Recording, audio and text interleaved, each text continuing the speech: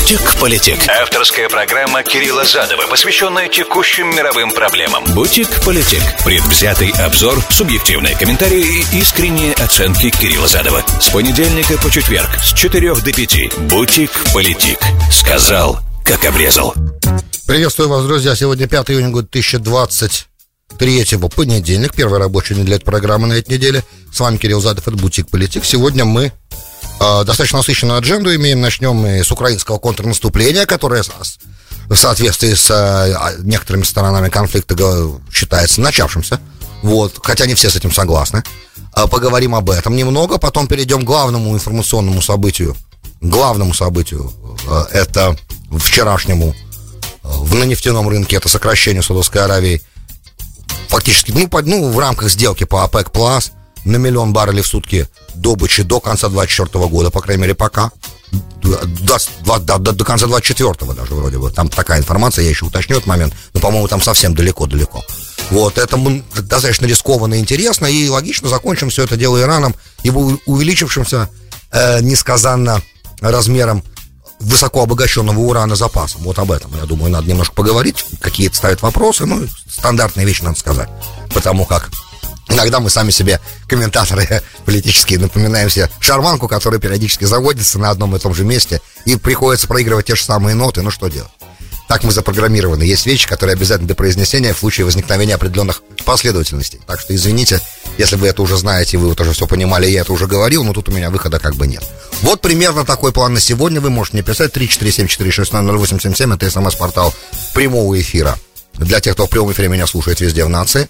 А все остальные, кто смотрит меня на YouTube, подписывайтесь на канал. Помните, что это, естественно, запись эфира предыдущего дня. В лучшем случае, а в худшем случае, если это... обычно это так. Там можно писать комментарии на Ютубе, очень удобно. На SoundCloud, правда, там больше архив за большее количество лет, но на Ютубе тоже за несколько лет там набралось, есть что посмотреть и что пообсуждать. У меня там дискуссионная прям платформа, люди комментируют, высказываются, им, по-моему, это нравится. Politic. Сказал, как обрезал. То, чего так долго ждали, похоже, начинает происходить. Украинское контрнаступление происходит по двум направлениям, вроде бы, разные источники я использую, из разных мест приходит эта информация, и в Запорожском регионе, и на востоке, в Донецком регионе идет наступление. Что пытаются сделать? Пытаются с помощью механизированных колонн, как это описывает Wall Street Journal, например, прорвать достаточно укрепленную линии траншей, линии окопов, потому как русские же готовились к этому тоже, и, соответственно, в этом стоит главная задача, причем Ханна Маляр, заместитель министра обороны Украины, не говорит, что это уже контрнаступление. Единственное, что Зеленский давал интервью Wall Street Journal, по-моему, на той неделе, развернутое интервью, и там он сказал, что мы готовы начинать уже.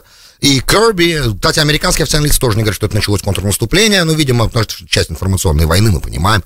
И, кстати, предупреждают также украинские официальные лица, что пророссийские телеграм-каналы могут вбрасывать дезинформацию, как и все, как и официальные украинские каналы могут ее вбрасывать. Идет война, и информация является частью военной кампании, информационная война тоже, поэтому все понятно здесь. Источникам доверять очень сложно. Я, например, ни одному источнику с ним вообще не могу доверять, но более, информационным агентствам, наверное, в основном.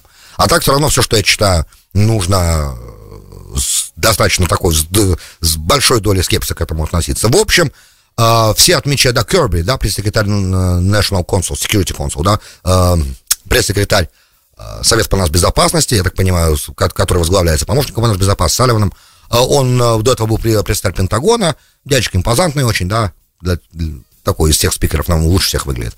Он говорит, что, есть какие-то боевые действия, тоже от фразы наступления началось или не началось, нет, никакого знака не было, но он сказал, что мы снабдили Украину всем необходимым уже достаточно давно, уже все есть у Украины для того, чтобы такое наступление совершилось, то есть теоретически скорее да, чем нет. Опять же, отмечается, Москва говорит, что такой масштабной попытки не было все эти месяцы, и, соответственно, с осени, с прошлой, то есть это воспринимается как непосредственно контрнаступление, учитывая, я со стороны Москвы имею в виду, воспринимается так, учитывая, что перед этим были проведены определенные действия по разрушению линий поставок, снабжения точнее, и они напоминали такую же точно тактику, которая использовалась перед осенним наступлением в Харькове и в Херсоне. Поэтому Похоже, что да, началось, но почему украинская сторона не говорит об этом и говорит, например, что когда про Запорожье спросили госпожу Маляр, она сказала, что это не наступление, это просто наши там локальные важности боевые действия. Опять же, все это часть информационной кампании, мы будем только по результату знать.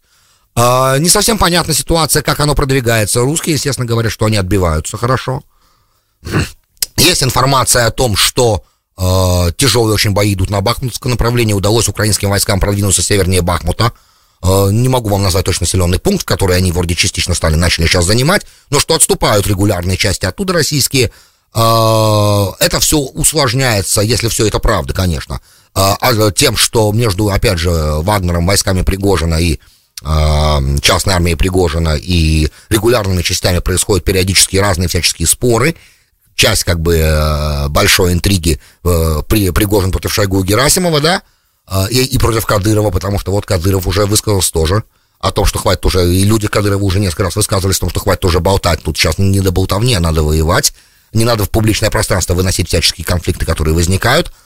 При этом сегодня, опять же, написали здесь, в Штатах, что люди Пригожина задержали офицера, который, если не ошибаюсь, офицер-артиллериста регулярных войск российских, который, да, стрелял по позициям Вагнера.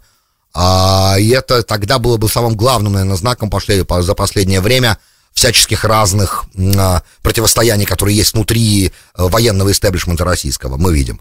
Теперь одновременно с этим пошел какой-то информационный вброс о том, что Пригожина арестовали, и также одновременно пошел, это неправда, как я понимаю, и также одновременно пошел вброс о том, что Шойгу и Герасимов готовятся к увольнению. И разные всяческие описания того, как они это делают, что там делают их жены, куда там уходят их деньги, как надо обеспечить. Это все это информационный вброс. И то, я думаю, один информационный вброс организован людьми Шойгу, другой людьми Пригожина, я так думаю, да, я фантазирую, сейчас спекулирую, потому что моя задача не комментировать внутри политические события, точнее, внутри стран, потому как это не мой субъект, да. Только когда эти внутриполитические события могут повлиять на международные отношения, тогда, да, приходится. И в данном случае, так как разброс, да, и шатание внутри вооруженных сил, неважно, это частные вооруженные силы или это регулярная армия, если как бы в руководстве вооруженными силами возникают такие проблемы, то это может, да, повлиять на ход военных действий, теоретически, опять же, теоретически.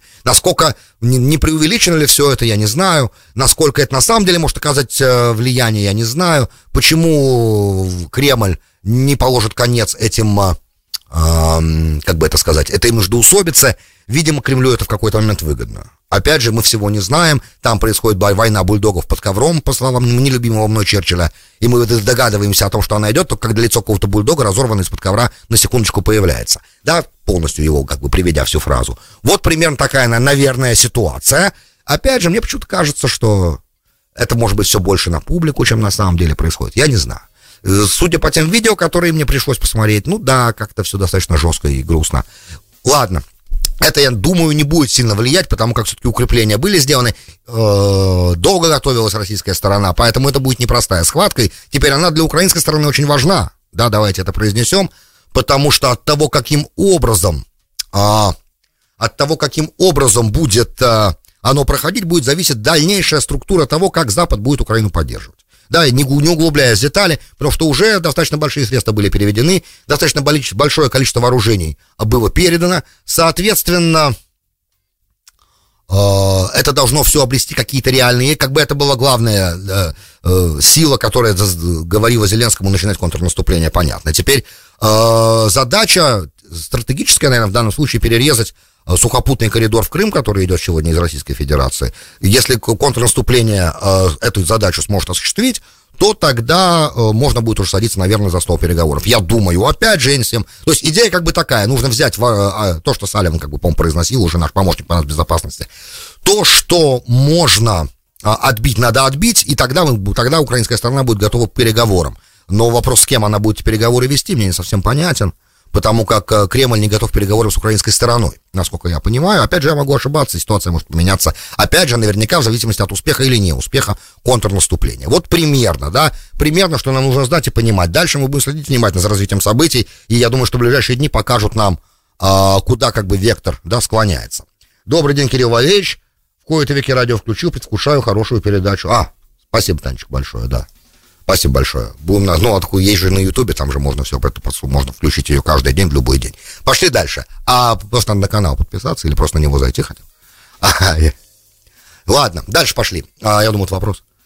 Теперь, в принципе, лето, да, в завершении всей темы.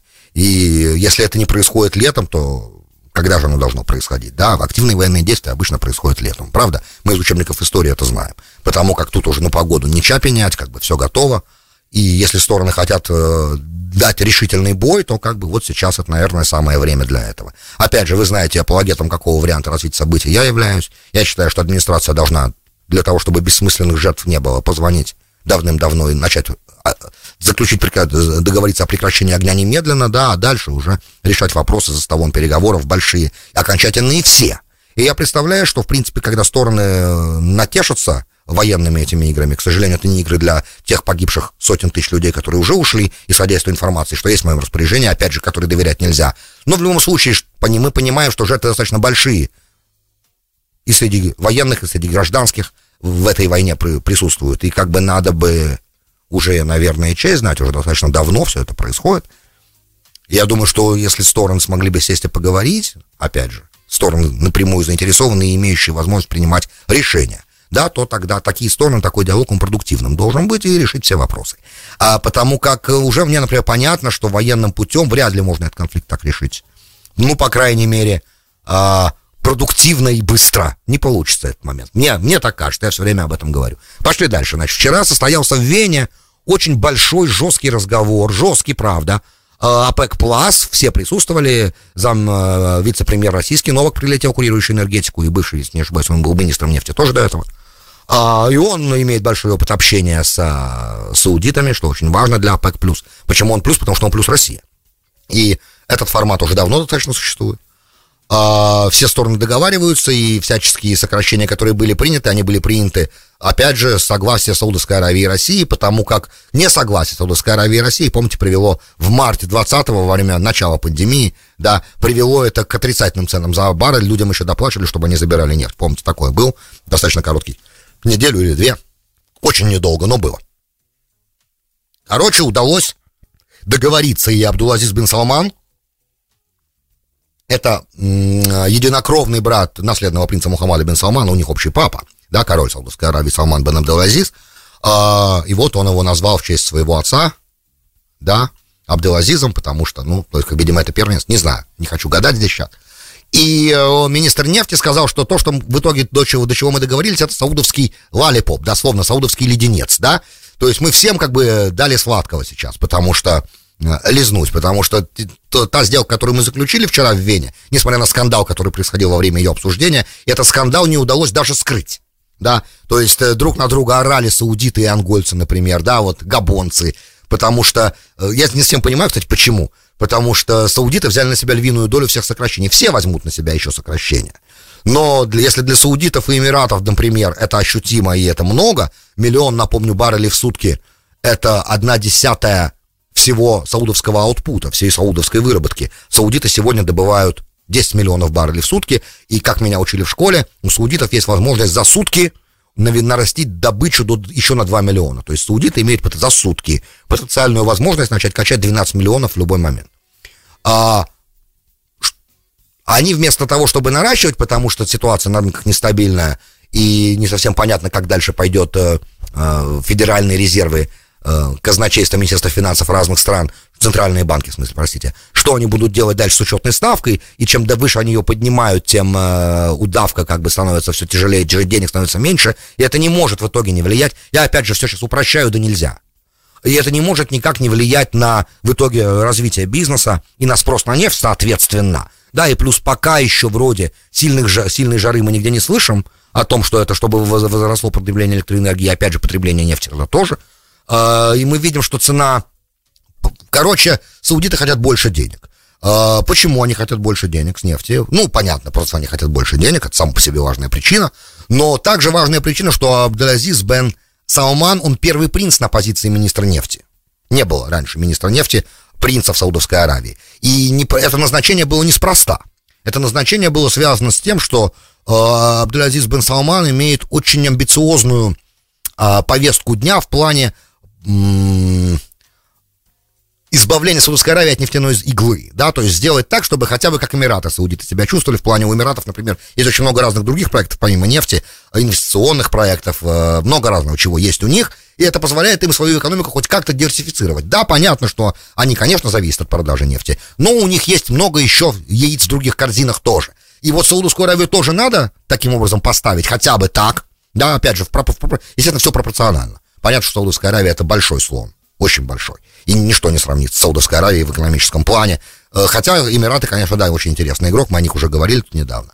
Но в любом случае, для того, чтобы обеспечить вот этот переход, кстати, МБС, Мухаммад бин Салман мечтает об этом переходе, именно для этого он будет делать НЕОМ, его будут строить в конце концов, и он реформирует Саудовскую Аравию для этого, чтобы сделать ее страной нормальной, обычной, да, в каком плане нормальной, обычной, в плане, что она не только от ресурсов живет, а еще и центр мирового туризма, центр мирового бизнеса, много чего, и это, как бы, я считаю, очень амбициозная и важная задача, которая перед Мухаммадом бин Салманом стоит. И если у него все получится, все получится. Но сейчас не об этом, да. Я желаю ему только успеха, потому что процветающая Саудовская Аравия, центр притяжения всего Ближнего Востока, это в этом пазле, в этой жемчужине Ближнего, это главная будет жемчужина Ближнего Востока, арабского, естественно. И процветающая Саудовская Аравия — это очень хорошо для всех, да. Потому как все смогут каким-то образом в этом участвовать, в этих новых проектах невероятных, сумасшедших. И опять же, это знак для других монархий залива, как вот тоже, вот и так бывает. Но сейчас не в этом дело. Значит, ему нужно, чтобы этот переход обеспечить, больше средств. Для того, чтобы баррель продавался все-таки не за 77 бренд, да, и в Нью-Йорке не за 73 торговался, а хотя бы в Нью-Йорке за 80, а бренд стоил там, не знаю, 85-90. Ну, хотя бы такие цены нужны, и для этого было предпринято это сокращение.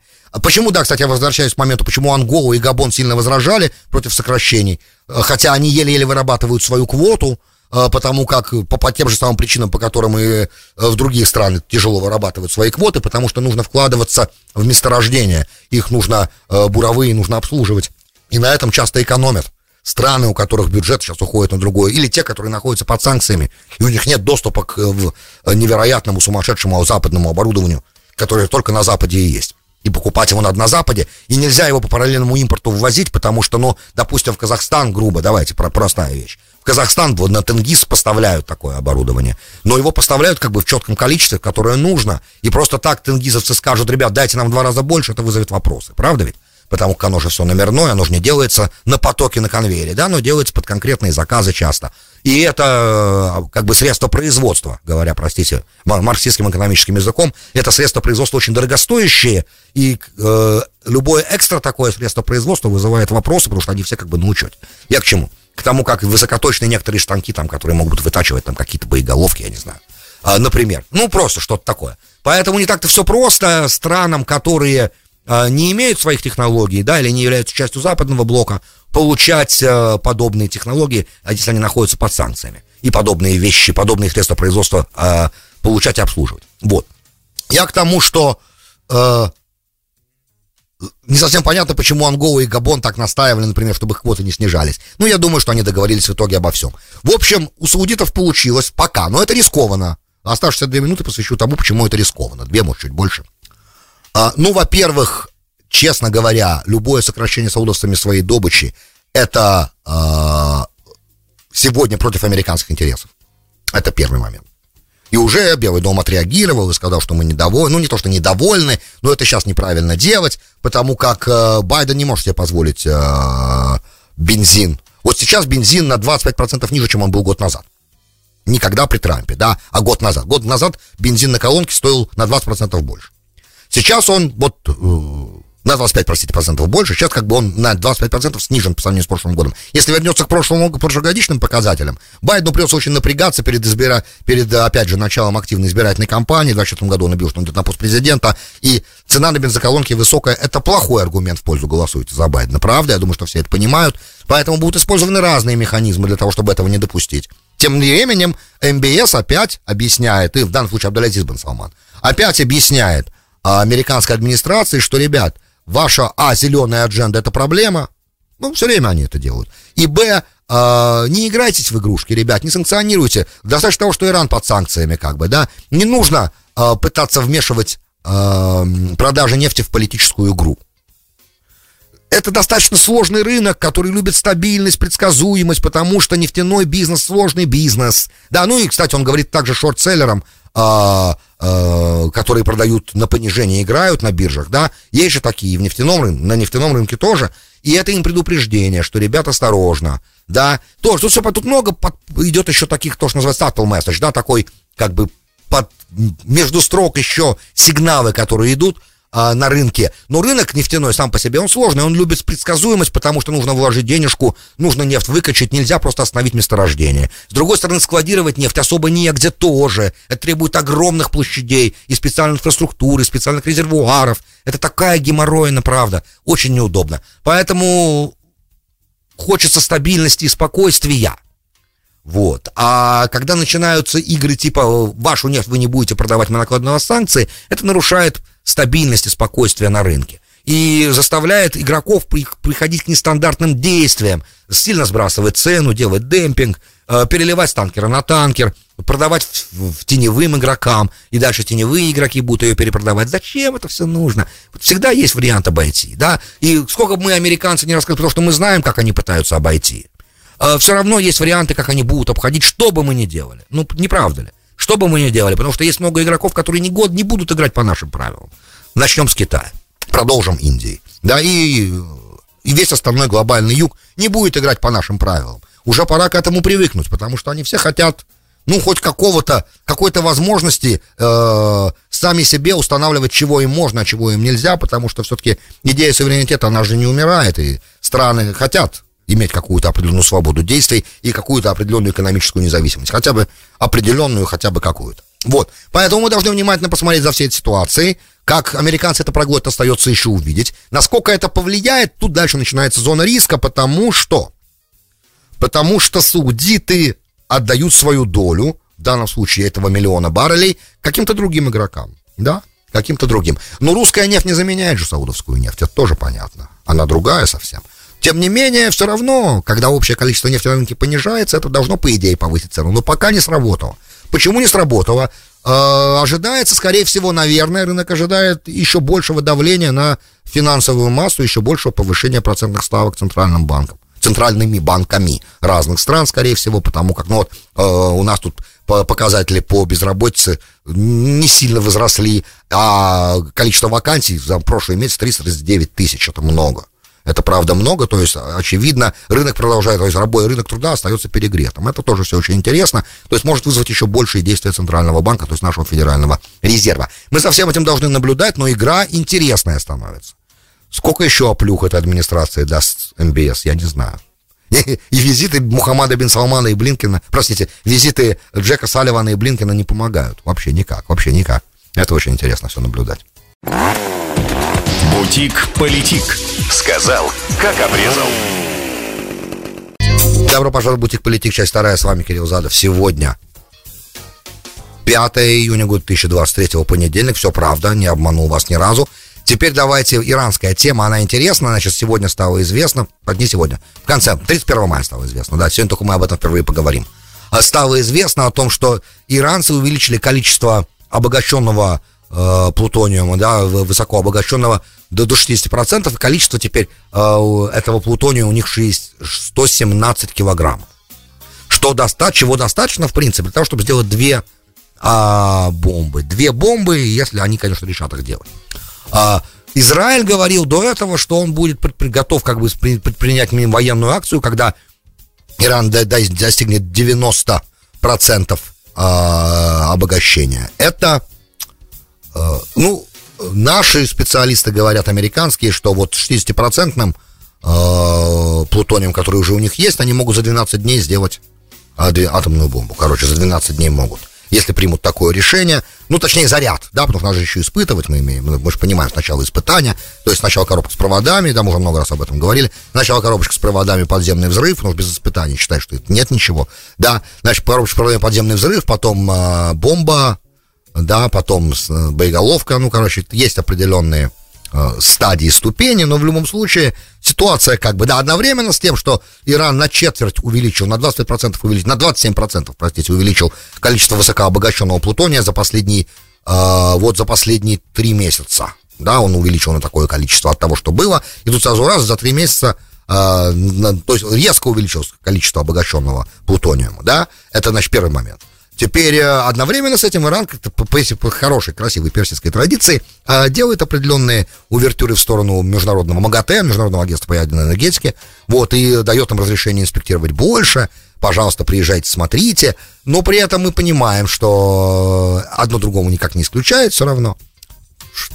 И этого мало явно, наша администрация не имеет никакой стратегии, все переговоры провалились, потому что они хотели просто, чтобы Иран сейчас опять заморозил хотя бы, да, заморозил свою программу в обмен на какое-то ослабление санкций каких-то, да, на что иранцы не согласились, сказали, нет, ребят, только полное возвращение в сделку 2015 года, который на самом деле оставалось-то действовать уже не так много, 2 года всего, потому что до 25 года, по-моему, было с 15 по 25, а потом наступал как бы sunset clause, то есть, да, то есть момент, завершающий саму сделку. Получается, и то, что Трамп в 2018 году вывел, да, говоря, что сделка не поможет. Я тогда вам сказал в 2018 году, что этот выход, он как бы будет обозначать, что мы потихонечку двигаем в сторону военного конфликта. И пока так оно все и происходит, особенно понимая слабости этой администрации, помня про Афганистан, помня про какие оплюхи они сейчас получают везде на Ближнем Востоке, например, и то, что происходит в Европе сейчас, например, тоже, и взаимоотношения с Китаем, и видя слабость этой администрации, желание попытаться использовать военную опцию возрастает, мне представляется. И опять же, военная опция против Ирана саботирует любой прогресс, которого Китай добился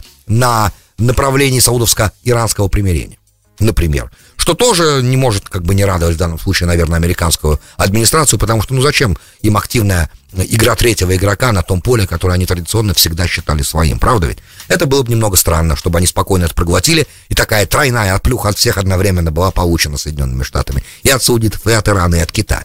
Ну, как-то традиционная как бы зона американской дипломатии и центрального командования, да. В общем, некрасиво вышло. Поэтому я думаю, что опции как бы сейчас сужаются. Хотя администрация говорит, что у нее есть опции, как бы договориться с Тегераном. Я не совсем понимаю, какие это опции, что может быть сделано, только если вот... Ну, опять же, какие-то санкции должны быть сняты, но это должна быть сделка хоть какая-то, а не похоже, что идут какие-то переговоры. Значит, за всем этим внимательно наблюдают другие игроки в регионе. Вот. Эмираты внимательно наблюдают их выход из Maritime Force, да, объединенного морского командования противодействия Ирану. Мы обсуждали, если не ошибаюсь, в четверг прошлой неделе, в последней программе на той неделе. Так что это вопрос вы уже тоже в курсе. И это все нехорошие знаки для нас. И опять же, администрация слабая, напоминаю. Никаких особых побед на внешнеполитической арене у нее не было. Нечего ей представить, как могла трамповская администрация представить. Вот мы подписали договор с Китаем на 100 миллиардов. Вот мы подписали договор с Саудовской Аравией на 100 миллиардов. Большой договор. Вот мы подписали, оборонный я имею в виду. Вот мы подписали новую нафту, например, да, трамповская администрация могла такие вещи говорить. Это огромное, на самом деле, достижение. Вот мы подписали аккорды Авраама. А эта администрация прошло 2,5 года, и нигде, ни в одном месте, никаком вообще во внешней политике нет никакого прогресса, только оплюхи. Я уж про Афганистан даже не хочу опять говорить. Надо что-то показать, и вот маленькая победоносная война, наверное. Ну, я не знаю, может ли с Ираном быть маленькая победоносная война, это я не могу это прогнозировать, комментировать никак. Но я думаю, что они найдут внимательные уши, конечно же, в Иерусалиме. С другой стороны, я так понимаю, что в конце всей этой истории никто не хочет войны все равно. Потому что, ну, я не вижу, каким образом это может легко пройти для стран, которые в непосредственной близости будут от Ирана находиться в момент такого исполнения такой военной опции. Я с трудом себе представляю последствия, правда. Особенно, ну, естественно, для проговоренного нефтяного рынка. Не совсем понимаю, что будет с мировой экономикой происходить, не совсем понимаю, никогда этого не понимал, что в таком случае должно произойти. Но то, что Баб-эль-Мандеб станет непроходным и Ормуз станет непроходным, у меня, по-моему, сомнений никаких нет в этой ситуации. Вот, и, соответственно, 60% всех углеводородов останутся в регионе и не смогут быть ввезены на рынок. Да, это как минимум. Да, это как минимум. Поэтому я даже не рассматриваю там то, что может с Арамко произойти. И я даже не хочу начинать разговор о израильском севере и о Гуждане. Да, что там начнет происходить. Поэтому я думаю, что все-таки, ну, какой-то, может быть, все-таки используют этот китайский канал, да, и, может быть, в итоге саудиты как-то договорятся. Ну, с трудом я себе представляю этот момент тоже. С трудом, правда. Поэтому я что хочу сказать здесь. совсем уж невероятное предполагать я не могу. Наверное, было бы хорошо, правда, для всех, если бы, допустим, израильтяне и иранцы бы смогли где-то каким-то образом поговорить. Я не знаю как, но поговорить. Но есть для этого разные способы, есть разные тайные каналы связи наверняка. Ну как-то же должны стороны поговорить, что-то есть. Потому что, мне не кажется, что Иран был бы заинтересован в военном конфликте большом, да, со своим участием. И Израиль, я думаю, все-таки не заинтересован. Что все-таки, наверное, худой мир лучше доброй войны. Не знаю, мне так кажется. Но пока я не вижу никаких знаков, но если даже я прав, и какие-то такие контакты все-таки есть, или они могут быть начаты, если надо, есть какой-то бэк-ченнел и у израильтян, и у иранцев, чтобы друг с другом поговорить, это было бы, конечно, очень круто. Тогда, возможно, было бы удалось предотвратить катастрофу. А пока мы достаточно быстрыми шагами к этой катастрофе приближаемся. Я имею в виду на Ближнем Востоке, правда. Я не могу себе представить, как подобная военная акция может пройти легко. Это не Ирак совсем. И не Афганистан, это совсем другое. Вот, к этому сложно подготовиться, я так представляю себе. Слишком много щупальца, да, чудище, да, перефразируя Радищева, экстраполируя на другую страну, на другой регион, да, чудище обло, озорно, огромно и лаей, да. Вот такая вот история, друзья. Большое спасибо, что были со мной, с вами был Кирилл Задов. Вы слушали «Бутик Политик». До встречи завтра. «Бутик Политик». Сказал, как обрезал.